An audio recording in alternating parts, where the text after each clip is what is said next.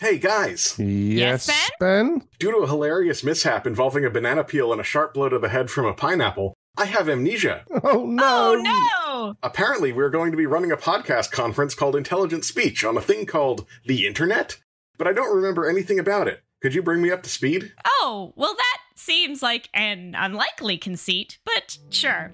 Intelligent Speech is an online conference that connects thoughtful online content creators with their community in an intense one-day online event. This is our 5th year conducting the conference and our 4th running the conference online. Our event this year will be taking place November 4th from 10 a.m. to 6 p.m. EST. The conference is a 3-ring circus of content with around 24 hours of live presentations and roundtables happening in 4 digital rooms. Each session has 20 minutes of content and plenty of time for questions from the devoted audiences. There are also 3 keynote speakers: Sebastian Major of Our Fake History, Daniele Bolelli of History on Fire, and Rebecca Larson of Tudor's Dynasty Podcast. Wow, that sounds intense. What if 2 people are like her presenting at the same time? Or I get a pie in the face and can't make it? Well, good news. The entire event will be recorded for ticket holders to view later at their leisure. Wait, pie? Hold on. A ticket. How do I get one of those? Easy. Just go to our website at intelligentspeechonline.com, go to the tickets page, and buy a ticket today. There's a link in the show notes, of course. What? The tickets are $30, but we are running an early bird special where the tickets are only $20. And even better, as a listener to this show, you will be able to get an additional 10% off by using the coupon code they will provide you in the show notes, or in a minute. What an amazing deal! Ben, was this just an elaborate ploy to get us to read an ad? Quite likely. So go to intelligentspeechonline.com and get your ticket today. The host of this podcast will be there.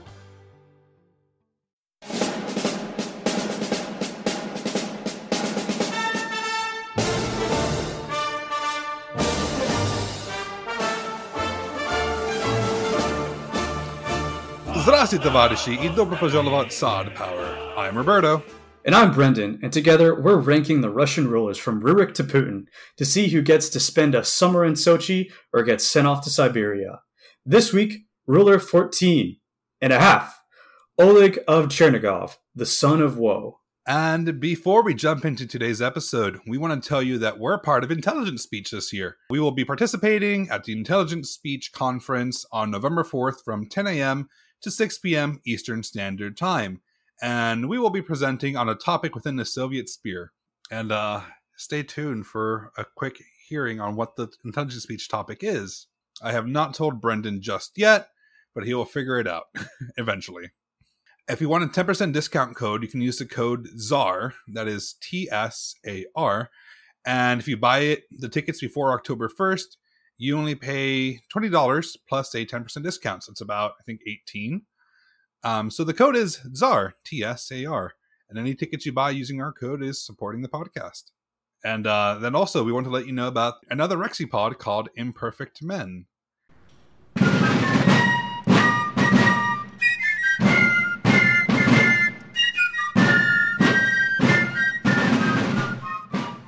Hello, I am Steven, one half of the podcast Imperfect Men.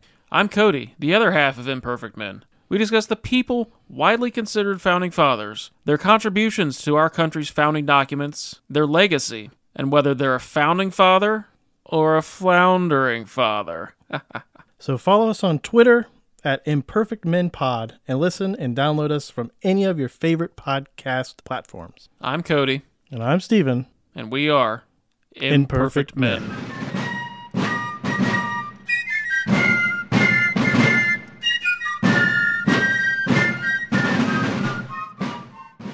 So, Brendan, I really had fun listening to Imperfect Men, and especially when you're learning about the stars and the duds of American Revolutionary history. So, they're pretty fun.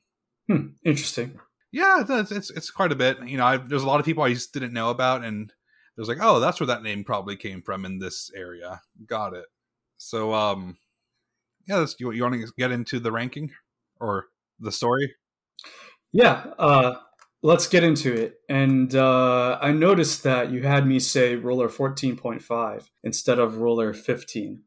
What's that about? So we are doing a guest spot.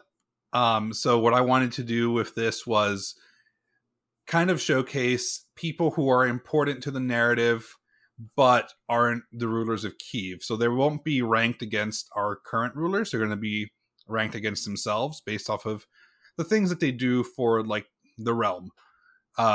Oleg is, as you're going to find out, and we heard about him a lot last episode, he is kind of like the third person in power between like Sviatopolk II, Vladimir Monomach, and so he's like kind of like the third person who owns Chernigov, which is like the second biggest city in Rus. So I thought he was important, and he has a very interesting story, which we've talked about in bits and pieces throughout the narrative, but now we've condensed into one episode, and it serves as a nice recap episode for you as well. So we don't have to go through. It's been a while since we last recorded, right? It has been. I don't remember anything that happened. Exactly. So this is like a nice recap episode to get back into it, but interspersed with some other different things at the same time. So there's going to be new information, but we're not going to go into like as much detail as we would with the stuff that he did, because we've covered that before, but we're going to say, oh yeah, this happened, and then you might remember what happened. Stuff like that. Okay. Alrighty. So etymology, we've had an Oleg. Do you remember what Oleg means? No. Do you even need to ask that question? Holy. Oleg Holy means what? holy. Mackerel?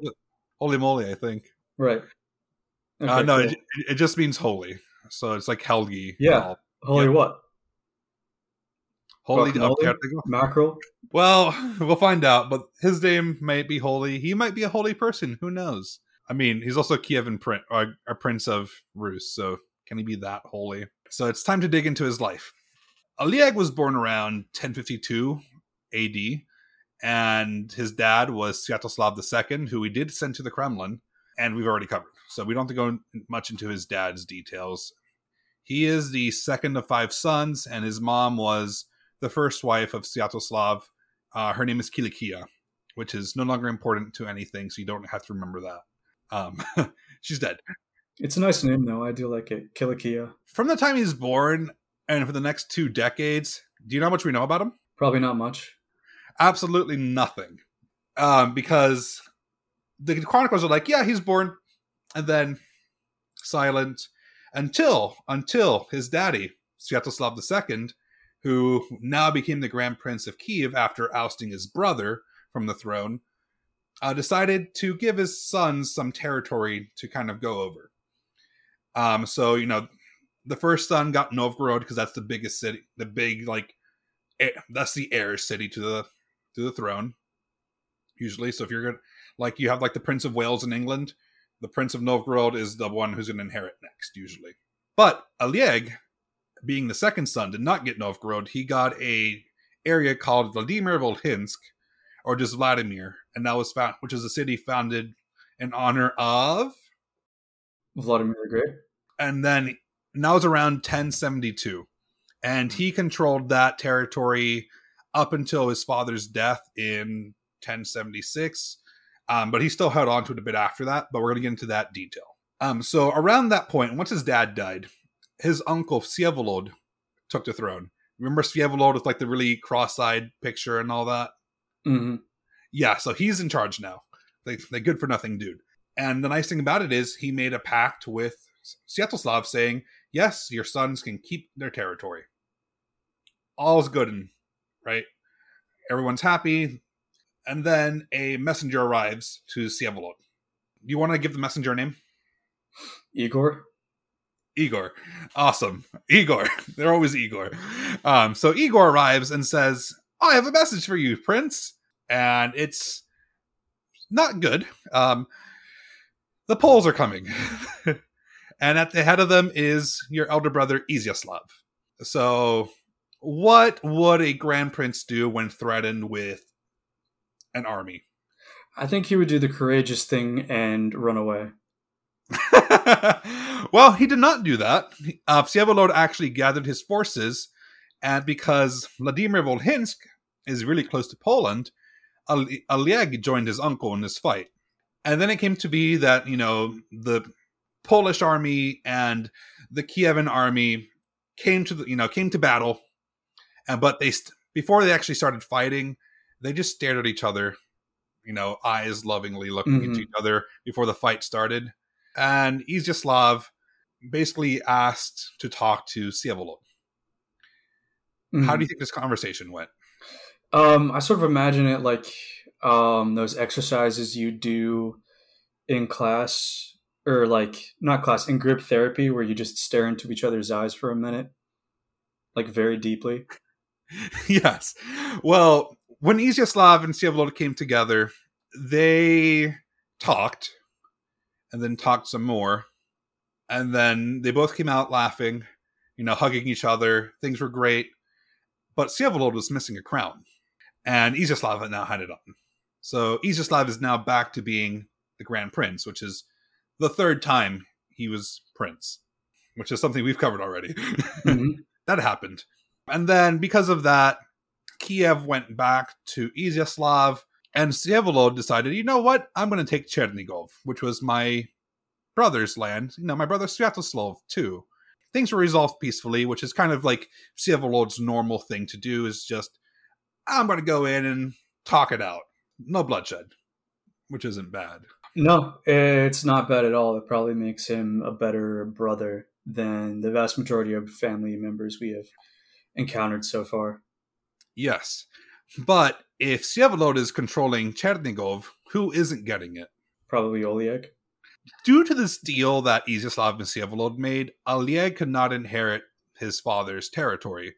And since Vsevolod had it, Oleg was basically living in house arrest with his uncle in the city.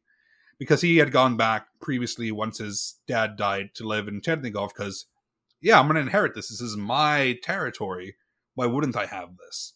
Vsevolod was like, nah, actually, it's a nice city. I'm going to keep it. And he just completely bypassed the rules of succession that Yaroslav the Wise set up for him, for everyone. Oleg was not too happy about this. What rules of succession? There's only one rule. Who has the bigger army wins. Well, Yaroslav did say, Izyaslav's line will inherit Kiev, Sviatoslav's line will inherit Chernigov, and Vsevolod's line will inherit Pereyaslav. Wasn't there an earlier ruler that split up his territory among his sons? Yes. Yeah. That was Sviatoslav the First. When are they going to learn their lesson? Because it was split between Sviatoslav the First's sons, was between Vladimir and his two brothers. Yes.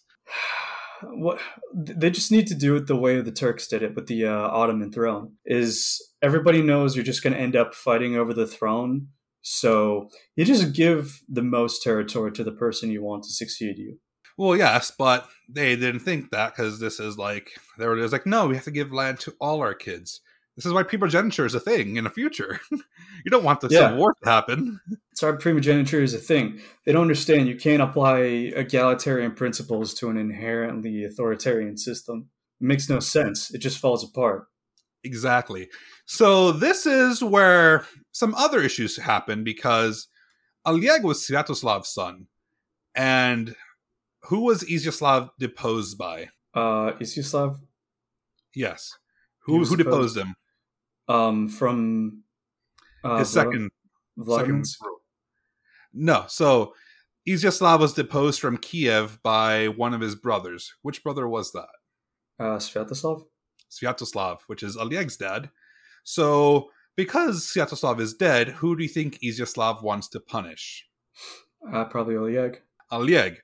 And what does Oleg have right now that his dad gave him? Chernigov. Not Chernigov. What? Another city. Kiev. No, Izyaslav has Kiev. Vladimir Volhinsk? Vladimir Volhinsk, yeah. Volhinsk. So, Izyaslav took Vladimir Volhinsk from Oleg and gave it to one of his own sons. So, Oleg now has no territory.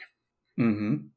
Okay. So, if a prince doesn't have territory who had territory, what are you basically trying to cause? I mean, are you even a prince if you don't have territory? It's never just prince, it's prince of something. Exactly. So he becomes an Izgoy, or one of the debarred princes. Because now he doesn't have a territory, so he's just like kind of marching, going around. he still lives in Chernigov with Uncle Yeah. Vsevolod, but he's under house arrest, has no land, so he's not getting anything. And when you own something and you get it taken away, you tend to want more land back. Yeah. So it's sort of like isekai. So it's like the distinction between vampires and daywalkers in Blade. Yes. You're not a true vampire. Exactly. One. He's not a true prince. So he starts writing letters, and Igor sends it, back and forth between the cousin. And he's sending a letter to his cousin, Boris Vyacheslavic. And, they're talking. And then one day, Vsevolod goes on a trip to visit his brother. Mm-hmm. And then Boris just happens to appear not even an hour after Vsevolod leaves Chernigov with a nice little army. And then the gates just magically open and the army just walks right in and Boris sits on the throne of Chernigov. And Boris is whose son? Vyacheslav's son. Okay. He's dead. Long dead. So he's not related to Sviatoslav. Isyaslav. He's not related to Izyaslav. He is just one of the cousins from the many kids of Yaroslav. So he walks into Chernigov, takes the city over quite easily. Since the gates were opened and there's still another prince in the city, who do you think opened the gates with his cousin? Oleg, probably. It was Oleg. Oleg opened the city gates, and there we go. Because that's the easiest way to enter a fortified city, is just walk right in. So he's trying to make allies at this point. He's trying to make allies with Boris. He's trying to make allies with Boris, because the Boris still has some men which you can use to attack. Because all because you're an Izgoy, that doesn't mean you can't have a small retinue. Like, you still have men who are loyal to you. Mm-hmm. So he's trying to gather as many allies who can build up an army. But, of course, this conquest of Chernigov did not last that long, because Vsevolod heard about the capture of his city, because Igor came back with a message that said, Sir, they took Chernigov, come back! And he quickly did a 180 and just marched back to Chernigov. Boris saw the writing on the wall, tucked his tail between his legs, and just ran out of the city without even trying to fight. And he went down all the way south to Timuturkhan, which is that little enclave on the Black Sea. Mm-hmm. But one of Oleg's brothers lives in Timuturkhan, and his name is Roman. And Roman was like, yeah, Boris, come into my city. It'll be nice. You have safety here. Because Timuturkhan is kind of like the place where people tend to go, because there's no contiguous connecting land. So you have to basically sail into the sea to get there. So it's like a nice safe haven. Because Roman is a Sviatoslavich, you can see that Oleg and Boris were probably allied with each other, and he was helping the Sviatoslavich cause. So, nice things are happening. This capture of Chernigov did ruin the relations between Oleg and Vsevolod, because Vsevolod was like, I trusted you. I thought I could leave the city to you for a bit. And he was like, no, you're now you're stuck here. And of course, Oleg was like, no, this is my city technically, so you need to get out. So they're getting more and more vocal and starting to argue a lot more, because Uncle Vsevolod already had another city. He had Peryaslavel. So now he had two big territories under his control. However, Vsevolod would never give up Chernigov to his nephew willingly, because why would you give up land? Oleg may have been chomping at the bit, because losing Chernigov was also part of the punishment that Izyaslav had for the Sviatoslavichi. And there was still a bit of territory that they had under their control. So as I mentioned, Timuturkhan was held by Roman. Gleb controlled Novgorod. And then David, his younger brother, controlled Murom, which is a border town that's not that big, but it's still a nice little town. They still had land. So he's the only one of the elder sons, who didn't have any more land. And he had a younger brother, but that brother was in Saxony with his mom. So different mom. So they didn't really care about him too much for now. But then something happened to Gleb. He was outside hunting, and then he died. Then there was a tragic hunting accident. Exactly. And no one knows what happened to him. And you know what makes it even more sad for Gleb? It was completely accidental. No, he didn't have an heir. So because he didn't have an heir, Izyaslav was like, well, I guess Novgorod is mine now. And he took Novgorod for himself. How convenient. Yes. How convenient. But the death of Gleb made Oleg the eldest son of the Sviatoslavichi. So now he was in charge of that plan. So the Sviatoslavichi would answer to him. And 2 of his brothers still have territory, which is really nice. See, I'm having a hard time believing this means anything because he's still in Isigoi. So 2 of his brothers have territory. These are presumably his younger brothers. If they weren't helping him before, they aren't going to help him now. Well, yes, but we'll get there.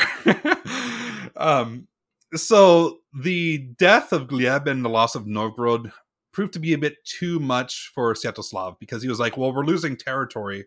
The biggest, the 4th biggest piece of land in this area is now gone from us. And then he condemned both of his uncles. He's like, you guys are a-holes for not giving me my land.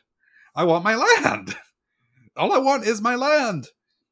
And then he wrote a bit about who he hated the most in this world. Can you guess who it was? He wrote about it? It's assumed. In what? To a letter? In a letter? No. But can you guess who he hated more? I was just flourishing it with writing. Izyaslav? No, he was fine with Izyaslav because Izyaslav was the Grand Prince. And he could do whatever the heck he wanted. That doesn't make any sense to me, but okay. Okay, so he hated Vsevolod the most because Vsevolod made a pact with his dad that said, yes, my sons will inherit my territory, but then he broke that and kept it for himself. And then, so that because of Vsevolod, he couldn't inherit Chernigov, and Izyaslav, because he was a Grand Prince, is like, okay, it sucks that he's doing this, but I guess because he's a Grand Prince, he has a right to, because the whole territory technically belongs to him. We're just governing it. It's just whatever he had under his direct control, which means he would get those direct taxes. But yeah, he hated Uncle Vsevolod the most. So Oleg moved to make a plan.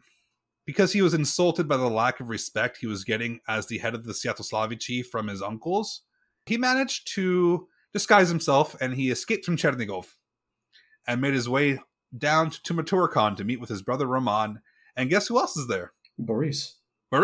So he banded with his brother and his cousin. He then went across the border, talked to a few people who like to use horses a lot. Do you remember what their names are?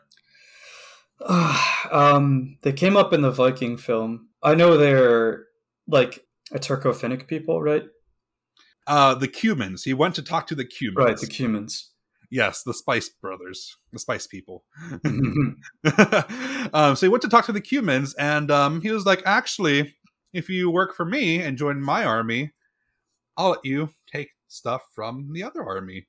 And because I promised him, loot. So it's like the Crusades. Yeah.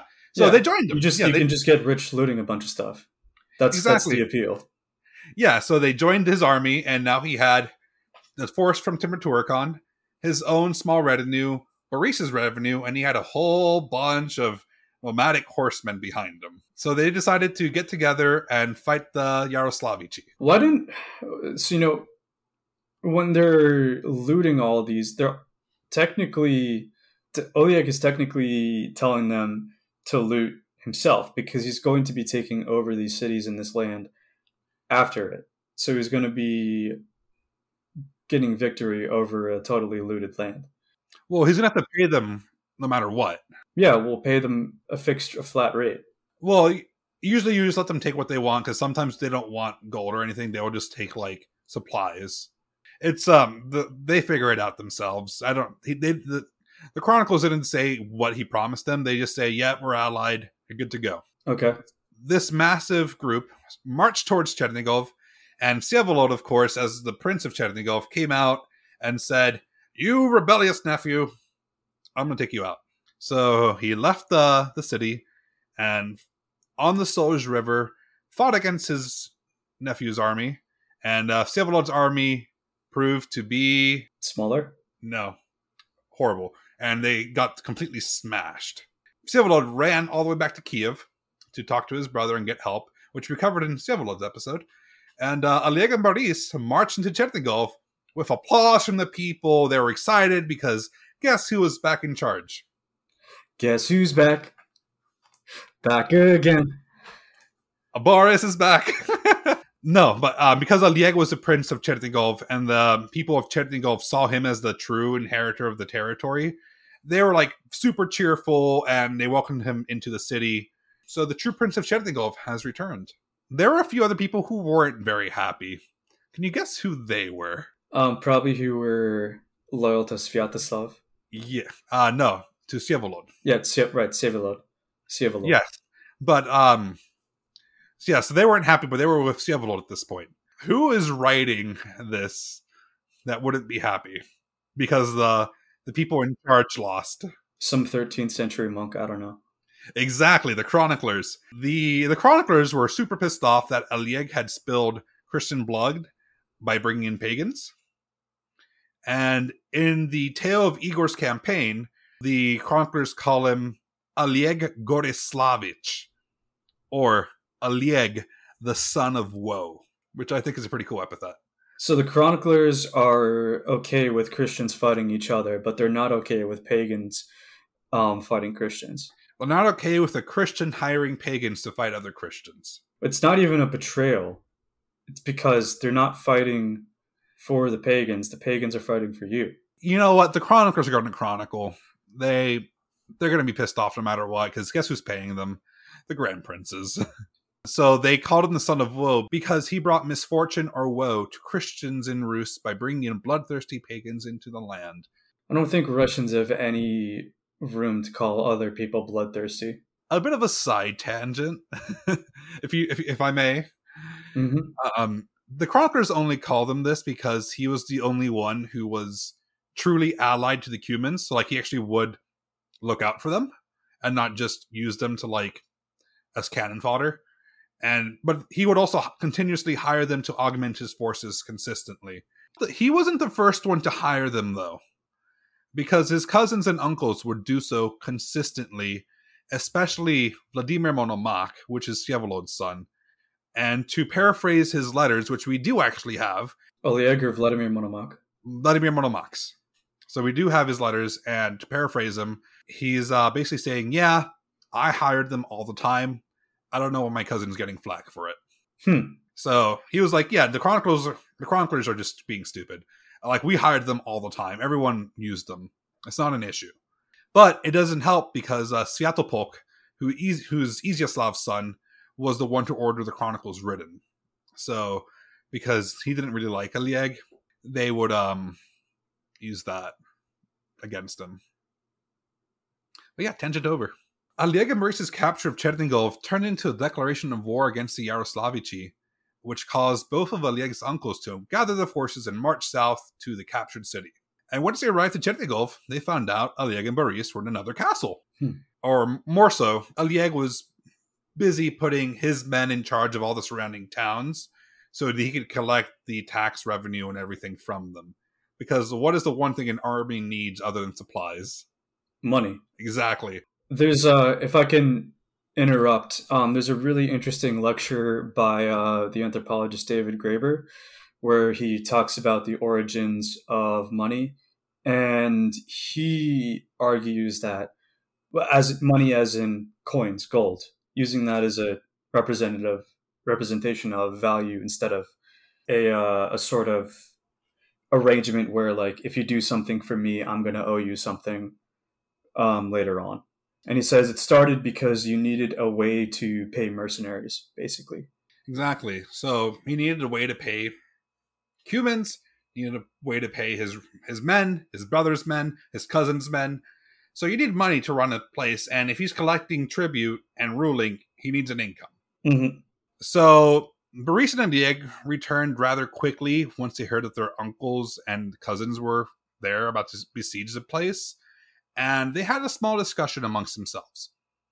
Boris wanted to go ahead and use their army to fight against the other princes. He's like, yeah, even though we're small, we're mighty. We beat Vsevolod. We can do this thing. Because he was a bit bullheaded. Oleg was like, actually, it makes more sense to retreat because they do have a bigger army. And we want to live to fight another day. And of course, the Cumans are elsewhere. So we got to come get them again and bolster our troops, so we can actually fight against them. Boris was way too bullheaded, and since he was seen as more of the warrior, the men followed him. So they went off and fought against the Yaroslavichi. And they bravely lost. Yes. And can you guess who the first one dead was? Probably Boris. It was Boris. Arrow to the head. Maybe. So then the Yaroslavichi took the city. We covered this already. And I found some information that I didn't have earlier, which was really nice, about who killed Izyaslav, actually. Apparently, one of Oleg's men managed to get in behind enemy lines, and he struck Izyaslav down dead. Oleg killed one of his uncles, basically, or had them killed. Of course, Oleg, seeing that he was losing his battle, having lost his main commander, fled from the battlefield and went off to Tumaturkhan, where his brother Roman resided. Because Roman didn't come up, because he was too busy ruling a city, could not leave it undefended. Because there was a bunch of other nomadic tribes out there, aside from the Cumans, who would invade at the same time. So with that, Vsevolod becomes the Grand Prince of Kiev for the next 2 decades, and the Yaroslavichi see a reverse in their fortunes. Even worse fortune thing, Malabar. You get what I mean. Things get worse. Things get worse. Because Roman was out with some Cubans himself patrolling his territory to make sure that there weren't any other invaders. And then the Cubans come back with a nice heavy chest of gold to the camp. And they all turn around and look at him. And he looks around and he's like, uh-oh. And then 1 spear, 2 spears, 3 spears, he's dead.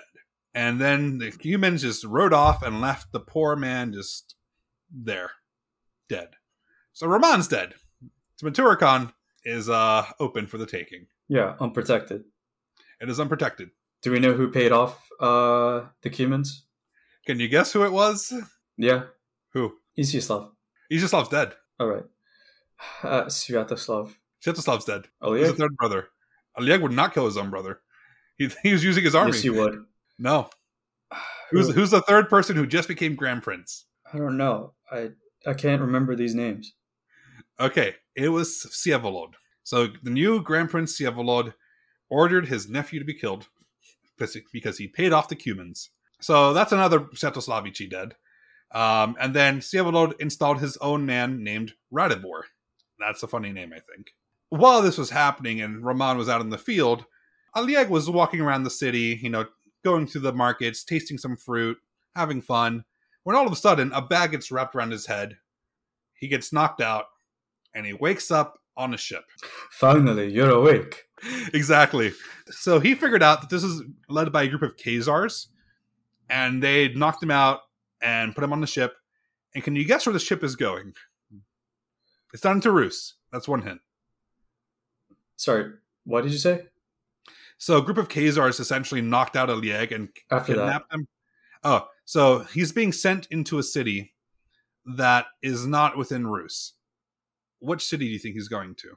Constantinople. Exactly. So he gets sent off to Constantinople. Can you guess who was behind this as well? What's Vsevolod? So Vsevolod basically orchestrated Roman and Roman's death. He orchestrated Roman's death. Yeah, he basically negotiated Roman's death, and he negotiated Oleg's capture. So Oleg is sent off to Constantinople, and he is exiled from the territory. And this is when we tend to lose a bit of track of his life again. But we do have sparse tidbits because someone did meet him somewhere. He lived for about 2 years in Rhodes, so just kind of like nice island life on the Mediterranean. Honestly, it beats the Russian winters, so I don't think he minded too much. Minus not having a place to control. And during this time, he also took a pilgrimage to the Holy Land, where he met with a monk where he mentioned to him, "Yeah, I've been exiled. I live in Rhodes. It's fine." And then at that point, he joins the Byzantine army, and he fights really well for the commander, and ingratiates himself to the commander, who ends up really liking him, and aids him in negotiations to get back home. So basically, they're helping him discuss how to get there and back, and then somehow, it seems things go well, because Oleg gets married off to a Byzantine noblewoman named Theophania Musalonisa. And with that, he's on a boat back to Tumaturkhan. That's 4 years of his exile. Goes beach vacation, holy pilgrimage, gets to fight, gets married. Nice time. Overall, not the worst exile. Because she's a noblewoman, he probably had, like, nice things to go with that. And Theophania's family was also, like, pretty deeply involved with, like, the church. So, like, they had a lot of money from that as well. So he had a nice dowry. Yeah, so he's on the boat back home. Not too bad. However, in the meantime, during these 4 years, Tumurturkan was facing some issues itself. Radibor, who was Sievolod's man that was placed in charge of the city, gets ousted by some other Izgoi, whose names are David Igorievich and Volodar Rosislavich. David Igorievich, if you recall, was the guy who blinded Vasilko, and he's also the son of Oleg's favorite uncle. David and Volodar take over the city of Tumurturkan and rule it over, until Oleg arrives about 3 years later. Oleg has a small Byzantine force with him, and he takes over the area, captures his cousins, the Khazars that captured him, and the Cumans that killed his brother. So he's just angry. And he decides to execute the Khazars and the Cumans. He's like, you do not kidnap me, and you do not kill my brother, death to you. And then with David and Volodar, he just lets them go. You know, they're Christians, you have to treat them well. So now he is in charge of Tumurturkan. So he has a city now. With this, he's basically helping Rus and the Byzantine Empire. So he's kind of assisting with like frontier battles and all that, keeping the peace. And he names himself the Archon of Khazaria.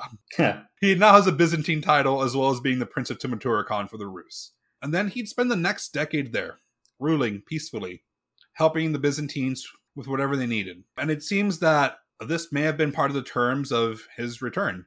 You know, he would come back, he gets a piece of territory, and, you know, he doesn't cause a fight with Sievolod, and nothing happens. As long as he doesn't take action against his uncle, things were going to be great. They were reconciled. They didn't hate each other that much anymore. All's good in the neighborhood, right? Well, when we have 10 years of nothing happening, and Oleg was just recently married, what do you think he spent his time doing when not ruling? Having children. And he has quite a few children. His eldest son is named Sievolod, after his uncle. Basically, it's a way to show a sign of respect for the Grand Prince. Kind of say, oh yeah, you know, I'm fine with you, so I'm going to name my son after you. And typically, you would name your first son after your dad. This is like, okay, I need to show that I am fine with him, so he gets my uncle's name. Then he names his second son, Igor, after his favorite uncle and David's dad. And then he names his third son, Sviatoslav, after his own dad. And then he has one more son, and he's named Gleb, after the saint. And then, of course, he had a daughter named Maria, which we don't hear about anymore after that. Darn chroniclers. Write about all the people, please. So, 10 years pass by, and then Sievolod dies in 1093. And around this time, the Byzantines have a new leader taking control, firming up the borders by the name of Alexios Komnenos. And basically, he kind of has like a small golden age for the Byzantines. And then he comes into Tumurturkan, and, well, not him personally, but his people come into Tumurturkan and basically tell Oleg to get the hell out. This is our territory now. So Oleg is kicked out of Tumurturkan, and he has no territory again.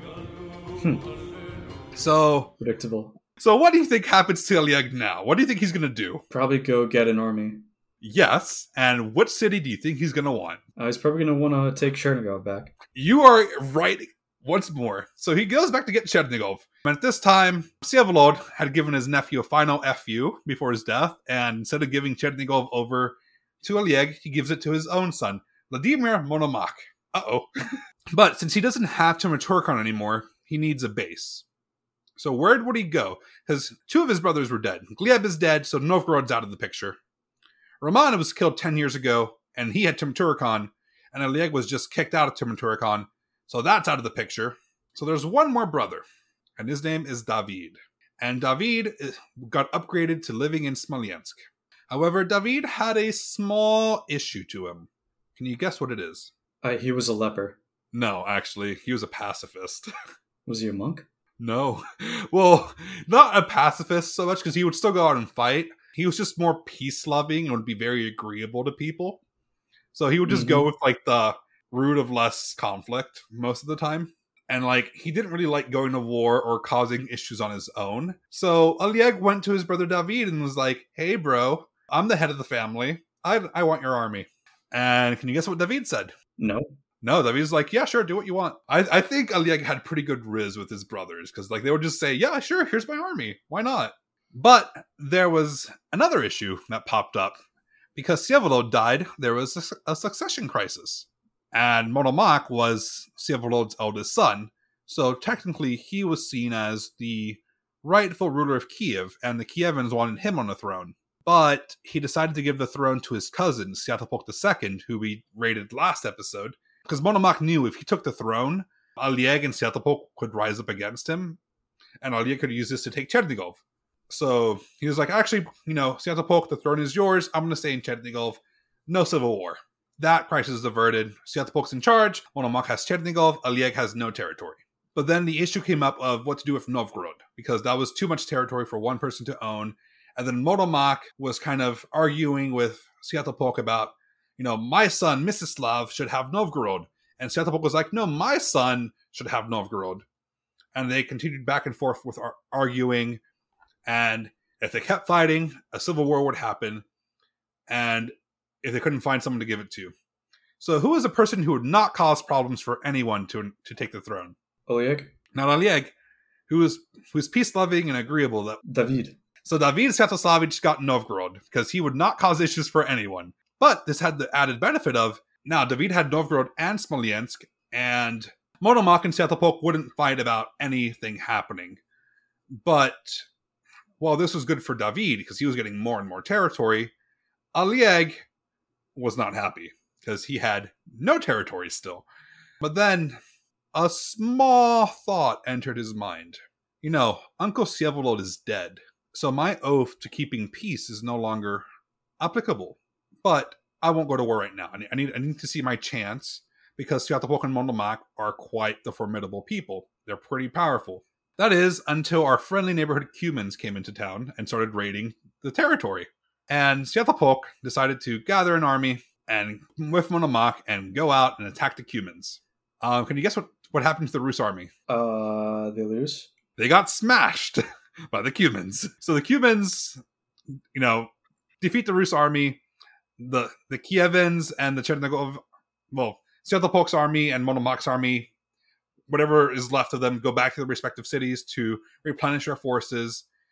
And Oleg is like, you know what? This is a great time for me to go in and take Chernigov. So guess what he does? He hires some Cumans. And they go off and besiege Chernigov. Monomakh sensed that he had no way out, and after a few days, gave the city over to Oleg. Monomakh went to Pereyaslav, and Oleg entered the city.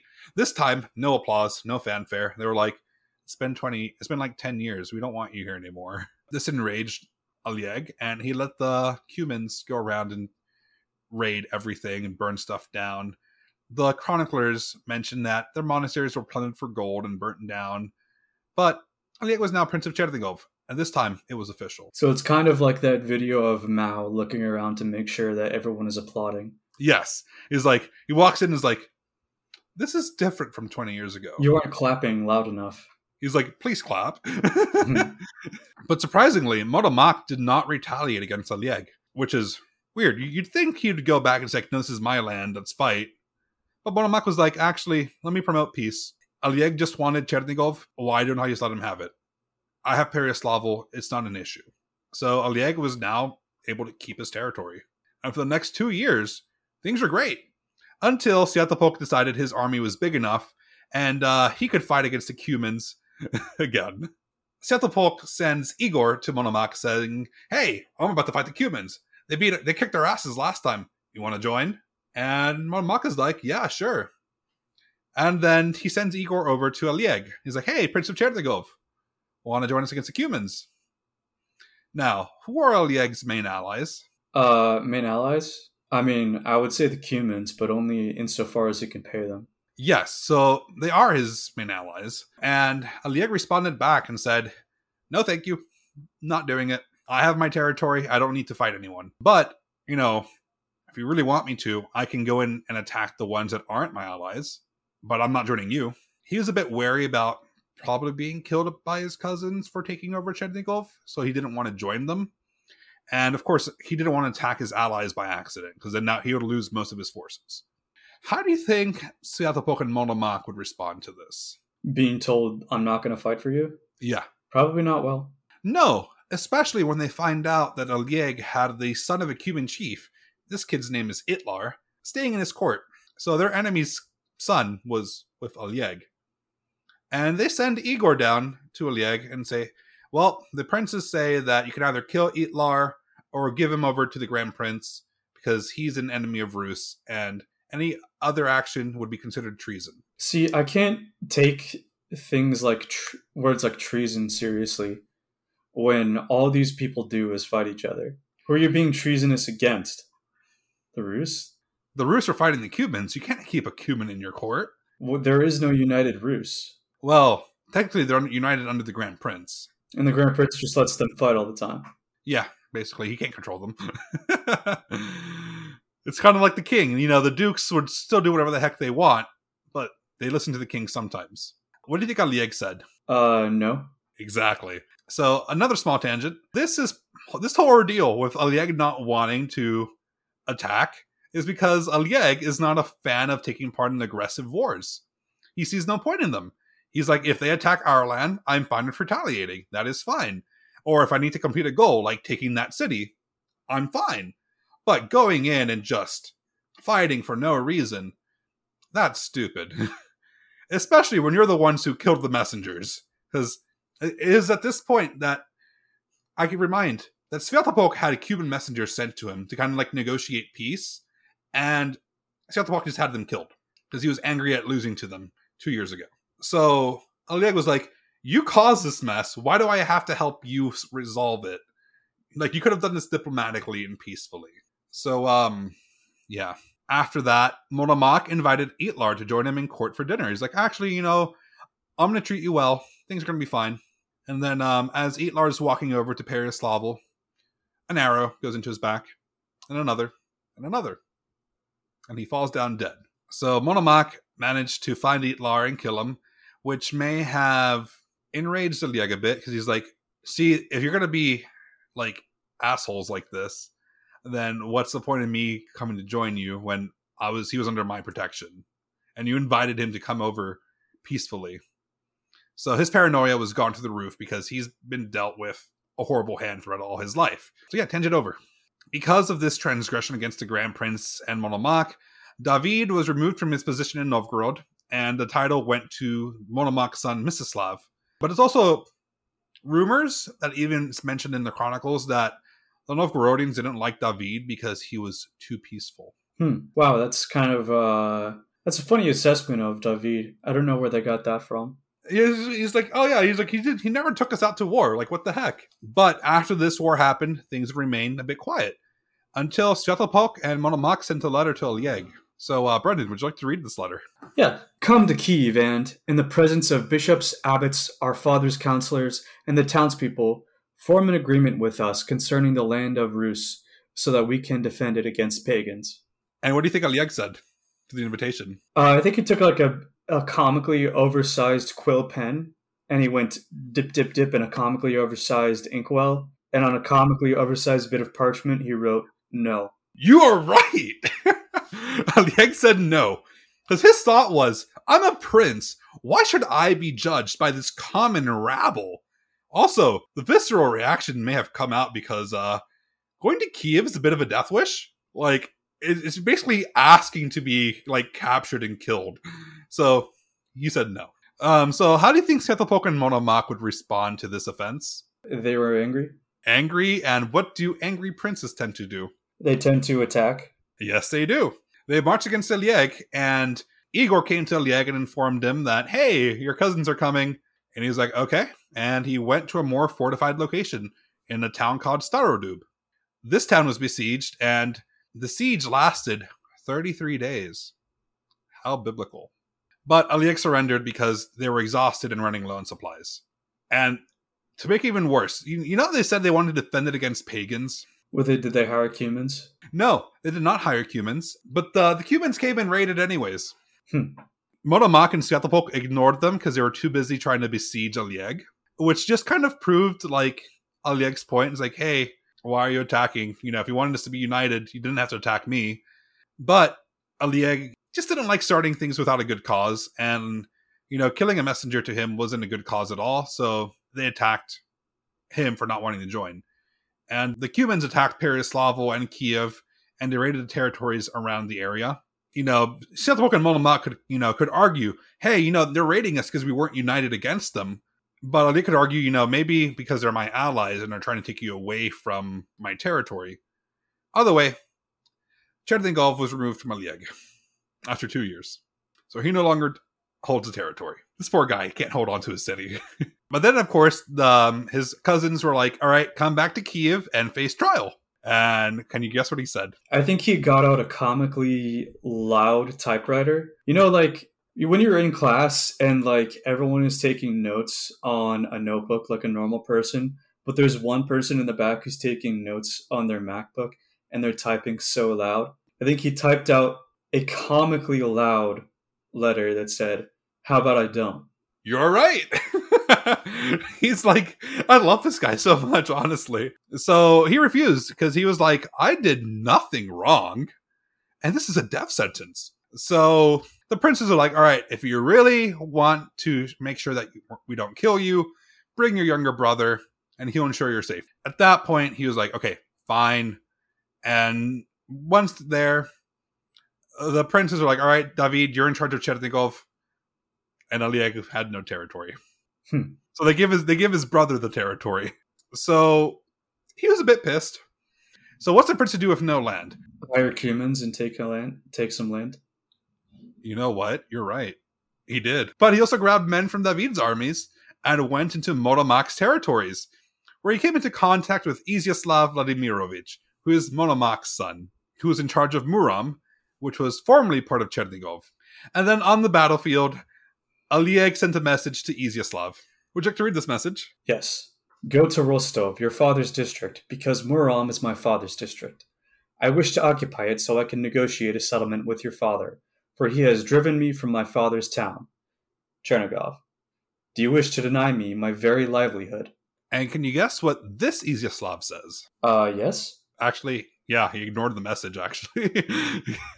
Because in his thought, he was like, I have the bigger army. I'm pretty confident in winning this battle. But Oleg, of course, believed he had the side of justice, legal claim, and God on his side. And then they fought. If God was on his side, God would have provided him with a bigger army.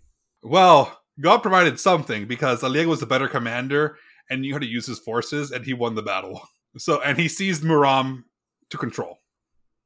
But poor Izyaslav died in the battle. Monomakh won't be too happy about losing his son. However, unlike previous times, Oleg did not stop with just the one city in his mind. He went north into Monomakh's territory and kept taking more and more cities to grow his army. He took Suzdal, he took Rostov, and he took Bila-Ozera. And then this caught the attention of Prince Mstislav of Novgorod, Monomakh's eldest son and heir, and Oleg's godson. Now, at this point, we're going to cover this next episode, but I can mention it now. Mstislav is kind of doing the same thing that Monomakh did for his dad, where he would be the one sent to do all the stuff. So Mstislav sent Oleg a very nice message. I'm going to have you read that too. Return to Murom. Do not sit in another prince's district. I will send my Druzhina to my father and ask him to be reconciled with you. As for my brother, do not hold yourself responsible for his death. In war, emperors as well as ordinary soldiers die. Metal. What is a Druzhina? A Druzhina is like a Russian retinue. It's just kind of like, it's just what they're named as, so that people tend to use that as the main thing. They don't translate it. They don't translate it, no. Druzhina. Druzhina, yeah. Well, Oleg at this time could not handle any more of the Monomakhi's promises. He didn't want to trust his family anymore. So he marched northwards to retake Novgorod, which was controlled by his brother Gleb at one point. And with him, he brought his little brother from Saxony, Yaroslav. So Oleg gave Yaroslav a nice job to guard the Medveditsa River, which protected the route from Rostov to Novgorod, and Oleg took camp in Rostov to prepare for battle. Mstislav noticed that Oleg was gearing up to fight, So he decided to attack Oleg where it would hurt the most. What do you think he went after? Chernigov? No. He went after Oleg's money and collected Oleg's tax collectors and imprisoned them. So he was no longer getting income, and Yaroslav, reported to Oleg that the money issues were going to be a serious thing. And then, cousin Mstislav's army's on the way from Rostov, or to Rostov. Well, Oleg did the very brave thing and retreated to Suzdal, because Mstislav was actually known to be a very good commander, and he did not want to fight. But this didn't stop Mstislav, so he kept pursuing Oleg, and Oleg went from Suzdal and had two options. He could either run away from the city or stand his ground and fight. What do you think he did? I think he ran away. He ran away, and then he burnt down Suzdal behind him. And then he went back to Murom, just in order to avoid a conflict with Mstislav altogether. With Oleg now being out of the Monomak's territory, Mstislav proposed peace to his godfather, stating, you want to read this one too? I address you as your junior. Negotiate a settlement with my father and set free the members of his druzhina, whom you have taken captive. Then I will do as you instruct me. So Mstislav just, wanted to be peaceful. He's like, no, keep Murom, because that is technically part of Chernigov. That's fine. But make peace. And Oleg agreed to make peace, and then twisted his fingers behind his back. So Mstislav, believing his godfather, dispersed his troops and went home. Oleg did not disperse his own troops, and then went to the Klyazma River and fortified a new position there to begin his conquest of more territory, hoping to catch Mstislav unawares and put himself in a better position militarily.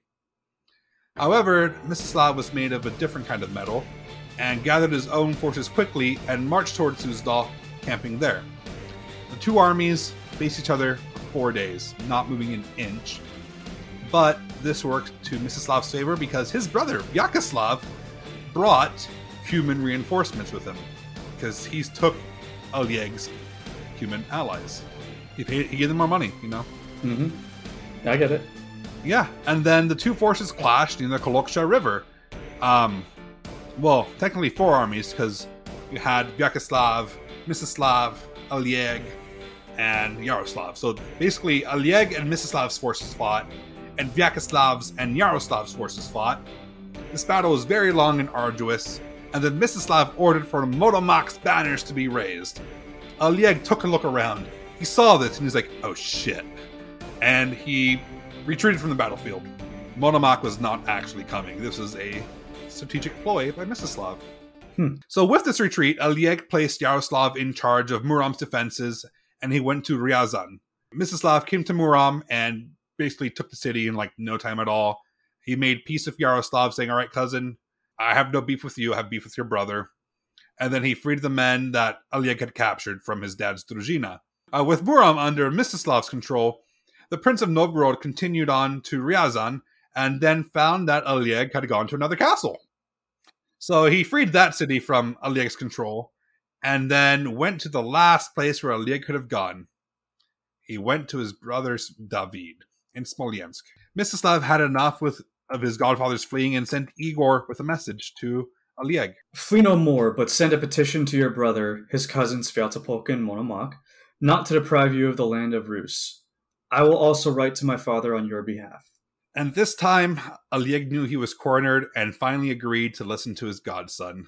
This defeat would mark basically the peak of Oleg's career, and it's only a downward slope from there, because he got beaten by someone, and Mstislav would start reaching new heights, and we will see that eventually. All of this would cause the princes of Rus to finally agree to meet with each other at Lubech, where they would form a treaty to stop all of this warfare between them. And basically, it's because of Oleg's war that this became a thing, because they wanted to have a place where they could air their grievances and actually discuss issues diplomatically, instead of just going onto the battlefield and breaking the land apart at the seams, and inviting more and more Cumans to come invade when things were going bad. However, to placate Oleg and make sure that he actually came and joined, the venue was changed from Kiev to Lubech, because it would be a more neutral ground, because it's a small provincial town, so there wasn't enough space for a big army. And it was where their common ancestor, Vladimir the Great, was born. So And because if it was held in Kiev, Sviatopolk would have way too much power there, and it wouldn't be fair to anyone, especially because the concerns were against him. The princes could only bring a small retinue, so no one would have a military advantage against each other. And then also, all of those bishops, abbots, and townsmen that Oleg would not want to have in the area, they weren't allowed to come, because this is a place for princes to air their grievances. And they didn't need any serfs to join them, you know? Basically, the main discussion of the Lubitsch Accords was the ease in which the Monomaki and Izyaslavichi were able to just go into a prince's territory and say, hey, this land is mine now, you don't have it anymore. And it debarred many of them from being able to inherit something. So to make up for this, the Izgoi that were there were given territories around Rus based upon the partition of land by Yaroslav the Wise to their forebears. But things did not go well for Oleg in this regard, because this was also part of his trial. And he was politically demoted. So he would no longer be the, part of the top three princes. His brother David would be given that position now. So Kiev, Chernigov, and Pereyaslav being the three main territories. So David was the third triumvir of the triumvirate. Because Oleg was the head of the Sviatoslavichi, he could basically order David around no matter what. And then, despite this political demotion, Oleg would never be considered inferior to David. And the cousins, such as Sviatopolk and Monomakh, would either refer to them as David and Oleg, just David, or just Oleg, because they did something for Oleg. They made him co-ruler with his brother of Chernigov, because they thought, if we just give him Chernigov, he might just stay in line. Who thought about that, right? And then if they went on campaign, Chernigov could still join, because they could just have David join in Chernigov's stead and not need Oleg to be there. So, quick reminder, why do you think Sviatopolk and Monomakh would not want to piss off Oleg during this whole incident? I don't know why. Because the Cumans were still allied with him. Oh, okay. Yeah. So he still had other Cuman allies. They're not a contiguous tribe. They're a multiple smaller tribes. Mm-hmm. So he had a few tribes that he worked with. And if they pissed off Oleg, he could just basically have them come and attack them all when they didn't need it, which would defeat the purpose of the Lubitsch Accords, because this is meant to stop them from internecine warfare between them. Also, this did guarantee that the Sviatoslavichi would be the ones to officially inherit Chernigov from now on, and that right would not be infringed. Can you guess what Oleg did with the Accords? Ignored them? Actually, he followed them to a T, because the nice thing was, it contained a clause that the princes could not attack each other without a good reason, and that they had to talk to each other before they went to fight, so they can try to see if they could have a diplomatic resolution. Which was great, because Oleg was more so a defensive fighter and goal-oriented, which the Lubitsch Accords embodied both of these different aspects of him, because he would come to the defense of a prince who's being attacked, and then they would work together to fight against something. So it worked out. But can you remember who it was who broke these accords first? Can I remember? No, I can't remember. So it was Sviatopolk II, the Grand Prince of Kiev. He is the first one to break it, because he and his cousin, David Igorievich, had Vasilko blinded, which is one of the princes that was there. And David is the guy who took over Timiturikhan all those years ago. So, but we went into all the detail about Vasilko last episode. And then when David and Oleg were informed of this by Igor, who came to Chernigov, the two brothers exclaimed, "Such a crime has never been committed in our dynasty." Yeah, it has. Not a blinding. Murder, yes. Murder's fine. If they get killed in battle, that's okay too. But a blinding? Never could you ever. They're still alive. Why would you ever do that? With this breaking the accords, Monomakh asked Chernigov to join him in the fight. And then David and Oleg said, okay. Yeah, they said yes. And this is the first time since 1077 that they joined in a war with someone else and not said no. And the last time that Oleg joined another prince in fighting, willingly, was when Vsevolod attacked Izyaslav back in the 1070s, when Chernigov was basically stolen away from him. So he has not trusted anyone since then, minus his brothers. However, before the fighting started, Monomakh sent Igor to the Grand Prince so he could explain himself and say, why did you blind Vasilko? And then Sviatopolk gave a rather weak explanation, basically saying, Vasilko is going to do this and he's going to do that, but it was actually David's fault, not mine. And then Igor came back and then told Monomakh that, yeah, Sviatopolk's full of, he's not truthful or regretful. So with that, the cities of Pereslavo and Chernigov went to war against Kiev. And we covered much of this in Sviatopolk's episode, but we can assume that Monomakh and Chernigov fought together pretty willingly. And then with all the back and forth, it ultimately led to the trial of David Igorievich at the town of Uvietici to make a final peace. And then in this instance, Monomakh, David, and Oleg were the judges of David Igorievich, and they asked him, "What is your complaint against the other princess?" And then David Igorievich was confused because he thought he was on trial, which he was, of course. And then David, Oleg, and Monomakh were like, "Yeah, actually, you are on trial." And then David Igorievich was stripped of his lands, and his immediate family could no longer inherit territory because he was being such a jerk. Pretty much it. But Sviatopolk II felt bad for his cousin, the one he's been working with for so long, and gave him a small provincial town to rule over. And then he and Monomakh each paid David Igorievich 200 gold, and then David and Oleg paid him 100 each. So even like the money in Chernigov was like shared between the two brothers. And then the record goes quiet.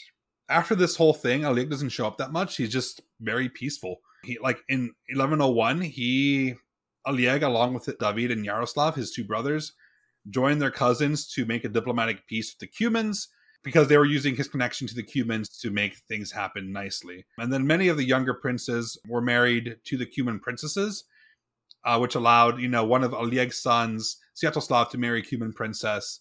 And then Oleg married one as well, but we really don't know her name. Then, 2 years later, Sviatopolk and Monomakh ordered Chernigov to aid them in an attack against the Cumans because the treaty expired. David joined the fight, but Oleg, can you guess what Oleg did? He broke the treaty and didn't. The treaty's long broken by this point. Yeah. So Oleg said no because he had a stomach bug. He couldn't make it. His stomach hurt too much. So he couldn't join. Oleg probably saw this as a breach of the peace treaty with the Cumans. He's like, no, we're still peaceful. They haven't attacked us. Why are we attacking? We don't need to attack.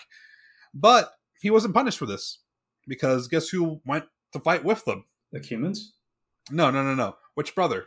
Oh, wait, sorry. Which brother? I don't know. David. Peaceful David. Peaceful David went to join them because he was like, yeah, I'll join. You asked nicely enough. And with that, because David was also the Prince of Chernigov, it was like, yeah, Chernigov's fighting with us. That's okay. And then this war led to the death of 20 Cuman chiefs. So quite a few people died in that one. And then another 4 years, you get another big Cuman chief. His name is Khan Bonyak. So he's a Khan. And he started raiding around the Rus territory. And then the princess went to fight. And then, can you guess who actually joined them this time? Oleg? Yes.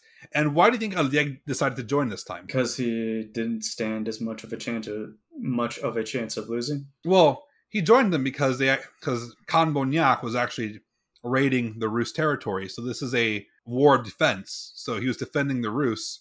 So he was like, yeah, this war is fine. All is good. And then so the Cumans were caught by surprise by the Rus, and then they were basically killed and fled from the territory, and their camp was captured. So all the stuff that they stole, the Rus got right back.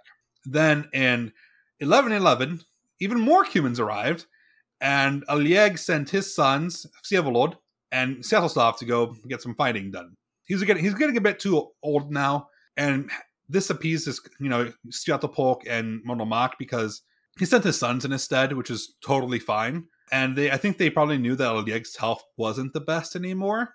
And it helped that Sviatoslav was married to a Cuman princess, so he could use that to leverage his negotiations because he had in-laws over there. And then we reached the year we left off with Sviatopolk, 1113.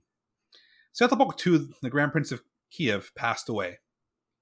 And then Monomakh realized that this was finally his time to take the throne. He called Oleg to him to help him fight against the Cumans, and can you guess what Oleg said? No. Oleg said yes.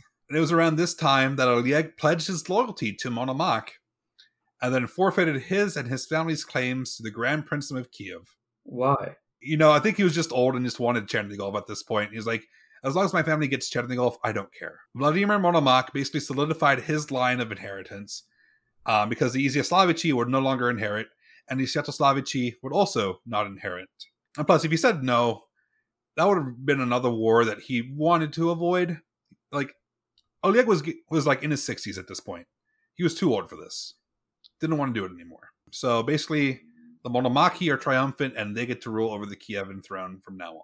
And then on August 1st, 1115, Oleg passed from this world to the next after a bout of sickness, probably from his stomach. I'd imagine so. And then he was buried next to his father in Chernigov. And that is the life of Oleg. What did you think of him?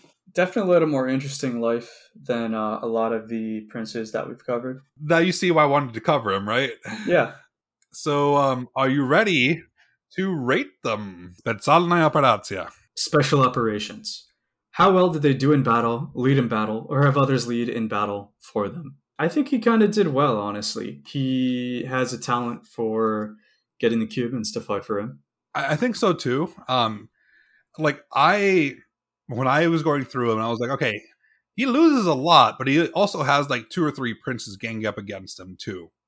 Mm-hmm.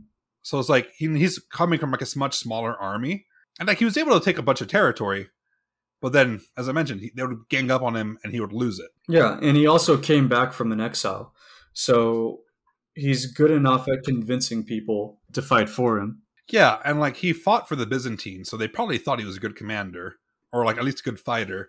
And then, he was able to get his brothers to lend them their armies consistently. And like, sure, he lost the war of, basically the big war where like with Mstislav it's called the Chernigov War of Succession. And he lost that, but he still got to control part of Chernigov with his brother. It's like, he still got his goal was, I want my city back. So how many points do you want to give him? That's a good question. I feel like maybe a little more than a middle of the road, so 6. Yeah, I was thinking about giving him like a 7. Like the fact that he was able to be so fighty and still like win. And even if he didn't like win the war, well, even though he didn't win the battles, he still won the war. He got the territory he wanted. And so like, it was good. Yeah. So that's a 13 for special operations. Uspiech. Success. How successful were they in running their nation? What cultural significance did they leave behind? He didn't run his nation. He wasn't a Grand Prince of Kiev. No, but he did run Chernigov, or at least part of it. He ran Chernigov, yeah. Well, he ran a lot of different cities at different points in time. Is the thing? Yeah, so he was all over the place. But I do have some things that I didn't mention in the narrative because they were just kind of like boring. Mm-hmm. He built a few churches near the end of his life once Monomach finally gave him permission to do so. And then there's like a little funny anecdote where they were moving the relics of Boris and Gleb to the new church he built. And then basically Monomach tried to like one up the things that Oleg was doing in the church, and he couldn't move the coffin to open, but Oleg could get it open. And it basically was saying like, oh, Oleg, because him and his family basically helped build this church, he's blessed for it. So Monomach was a bit embarrassed by that, and Oleg was able to kind of get some like glory. So he built a few churches, some of which are still standing. Mm-hmm. And then his loss in the Chernigov War of Succession basically allowed for the Lubitsch Accords to happen, because that was basically what sealed the deal. That was the treaty that ended the war. He didn't write the treaty, though. He didn't write the treaty, but losing that war basically let him have this thing happen, and then it gave the Lesser Princes and the Izgoi a platform to air their grievances and had a way to kind of stop all this like inter-warfare between each other to a point. Yeah, so what I admire about him is his scrappiness, I guess. He was in Isagoi, he was exiled, but he still managed to never really gave up until he literally physically couldn't. Yeah, and then I think this is a big success. His sons are the ones, his line, the Ogovici, are the ones who are going to inherit Chernigov from now on. So they ended up having Chernigov for the rest. Yes, he ended up having Chernigov for the rest of their dynasty. Okay. I think securing one city for somebody who was in Isagoi and in exile is pretty impressive. I don't know if that's, relatively speaking, that's impressive. But I don't know if that translates to success necessarily. I'll give him points for the churches, and I'll give him points for establishing his dynasty's rule of Chernigov. But I'm not going to give him points for the treaty. Well, the fact that it kept fighting forced the hand force the treaty to happen. Yeah, but they also kept taking his land away because he didn't want to join them in fighting. He wanted to be peaceful. Mm-hmm. So basically, the Grand Princes were just doing what they wanted, and then him doing this, but then losing this war made it so, okay, maybe we should relook at how we're doing things and give them a thing to do. And the treaty worked, because like even though they were still fighting against each other, the princes ganged up on the offender. So I'd say in terms of like success, in terms of being a consequential ruler, he was very consequential. Yeah, and like he's seen as like the third big powerhouse of the 1090s. Mm-hmm. Even though like he wasn't the Grand Prince, he was basically one of the most important people of the era who wasn't a Grand Prince. But he could have been. Yeah, I'm feeling like an 8 for him. Okay. Yeah, I was feeling about the same for an 8. Because So like a Vladimir the Great would be a 10, so I'm giving him an 8. Well, we're not comparing them to the other princes because he's not a Grand Prince. This is the guest list. Oh, I see. Yeah, so that is a 16 for Uzbek. Compromat. Blackmail. What things did they do behind closed doors or outwardly that would make others dislike them? I mean, his epithet, the Son of Woe. Yeah, but that's not really that's one person who doesn't like him. Yeah, basically he hired the Cumans. Everyone hired the Cumans. And then he basically tried taking land away from Monomaque, which basically caused him which he ended up losing and made him to be badly written about at the same time. Mm-hmm. So his greatest sin was losing. That's what you're saying. Yes. I really don't think there's a much compromat to speak of. I don't think so either. I'm giving him a 0. Yeah, I'm giving him a 0. Okay, cool. I think it is time for Boże Moi. Oh my god. Basically, how good looking were they? I'm gonna be very sorry for you, Brendan. But here's the thing. We really don't have... So 0. Well, no, we have something. We have something. Okay. So, okay. I'm sending it to you right now. That's what we have. Not having anything left over. Initially I said a 0, but that's not really fair because I can't judge it. So true neutral 5 is what I will give him. Okay, but we do have a statue if you want a statue. Okay. Wait, why didn't you say that? Because the coin is more contemporary. A statue is not. He's just an old man here. Yeah, so this is a statue in Lubitsch, kind of commemorating the 900 years of the Lubitsch Accords. Okay, well, I'm still saying a 5. Okay, so you're giving him a 5. And I'm going to give him a 2 just for having a coin. So that's a 7 for Boże Moi. Zavisivost. Dependency. How long were they dependent to the throne? How long do you think he ruled Chernigov for? 2 years. No. Oh, near the end of his life? Yeah. 15 years. That's actually very close. So Oleg of Chernigov, the Son of Woe, ruled Chernigov from January 1st, 1097 to August 1st, 1115. For a total of 18 and a half years, or a total point of 7.40. We're going to count his co-rule because End of War of Succession is him ruling during that time. Because he technically was still trying to keep Chernigov under his control. Okay. Yep. So 7.40 points. So 18 and a half years. We're still counting this against Ivan the Terrible's reign. Mm-hmm. So that gives him a total score of 43.40. That's not bad.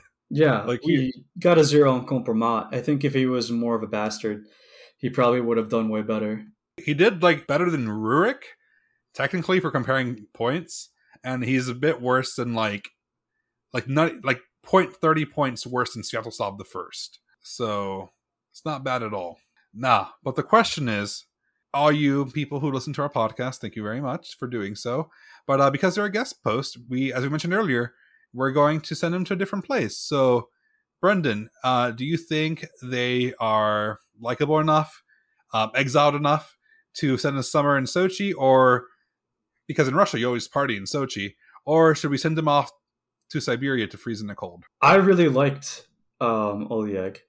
Like I said before, I admire how scrappy he was and how he came back from being an Isegoy and came back from being in exile. So I'm going to say he gets the party in Sochi. I get to say he gets to spend the summer in Sochi as well. I was reading this guy, and the more I read about him, the more I liked him. And I was like, yeah, this guy, great story. Ended up doing this thing in the end. He didn't always win, but when he did, even when he won, even when he lost, he won. Like, he still got his goals. Mm-hmm. So, which is always Chernigov. So yes, so Oleg, you are now being sent off to Sochi. Should we have like some beach music for this? Yeah, exactly. Yeah. What's that thing where like in cartoons where they cut to a person who's like on a beach in Hawaii and they're reclining, and it's like steel guitar comes in on the background? Yes, during that is the music.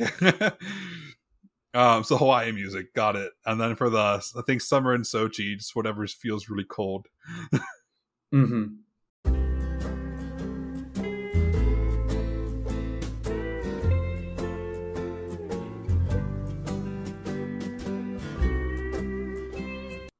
Okay, got it. So Oleg, enjoy your summer in Sochi. You're the first person there for the party. We'll figure out who's going to be the next guest spot, because depends on who I find interesting during research, honestly. So it might be a while. Yes, that is basically the end of the episode. Brendan, do you have any recommendations? Yes, for this episode's recommendations, I want to recommend the album Post American by the band MS Paint. MS Paint is a band that I saw live last month supporting Soulglow. Soulglow is a much more well-known band. I hadn't heard of MS Paint before, and I really, really enjoyed their performance because they were a punk band, but they didn't have a guitarist. They just had a synthesizer, and they had a drummer, but they also had a guy, playing some drum samples as well in the background. And they're a very unique sounding band, and I'm a particularly big fan of their song Information off of that album. Awesome. That sounds really cool, actually. So my recommendation is taking time to travel and mentally distress yourself. So as you all know, we were on a bit of a longer hiatus than usual because I was struggling with my master's degree. And what do you do when you no longer want to work? Take a vacation. You take a vacation. So I went to the UK, met with Battle Royale, and So You Think You Can Rule Persia with Ben and Umberto, and then I met Totalis Rankium, Rob and Jamie. Awesome time. And 2 weeks after that, went on a work trip to the West Coast, which is still pretty fun, and then went to Colorado, which is awesome. Very relaxing experience. I got super behind in my homework, which is very stressful when I arrived, but it was so awesome seeing everything. So I definitely see the UK again. I missed some spots in Wales. Wales is great. And also I think I have to do Scotland too. And then Scandinavia might be soon because I want to see some stuff there. But yeah, some recommendation, go travel. It's fun. Even if it's like to the next town over, go see something new. I like, when I visit Brendan, I like seeing museums and all that. Even if it's like 2 hours away. It's fun. To get more direct contact with us, feel free to access our website at czarpowerpod.com. There you can find the show notes, pictures, bibliography, and vote on whether you think Oleg really deserved the summer in Sochi or to be sent off to Siberia. It also has links to our social media, which is just at czarpowerpod. Czar is spelled TSAR, which is also the code for the Intelligent Speech Conference, so feel free to buy a ticket. Only $20 if you buy before October 1st, plus a 10% discount with Czar. Hello, this is Editing Roberto here to let you know that our Intelligent Speech presentation will be on the Nazino tragedy, or Cannibal Island, and the things that led up to it happening, and what exactly did happen. Because this is Intelligent Speech, it won't be as detailed as possible, but I'll basically get the skim notes and talk to Brendan about it. Brendan does not know we are doing this. I just refuse to tell him. So, yeah, we get to talk about Cannibal Island. It'll be a very finger-licking good time. Please see our show. It's going to be great. If you'd like to support the show by helping us expand and grow, feel free to subscribe to our Patreon and get access to bonus episodes for both Czar Power and History of Sacramento, Georgia. We also have an Amazon book wish list, PayPal, and Coffee. If you'd like to do something that's free, leave a review on your favorite podcast host, be it Apple, Spotify, or anything else. Reviews are great. It's the cheapest thing you can do for this podcast. And Brendan, how can people find your stuff? The best place to find me is on Twitter at Foster_writing. I'm not active there as much anymore because I really like Blue Sky, but I am somewhat active, and whatever I'm doing, I will post it on there. It'll contain links to my blog on Substack, as well as my musical project. Awesome. And that's a Dos Vidianas Tovarishi from me. And for me, Volosh Porozhdait Parazitov.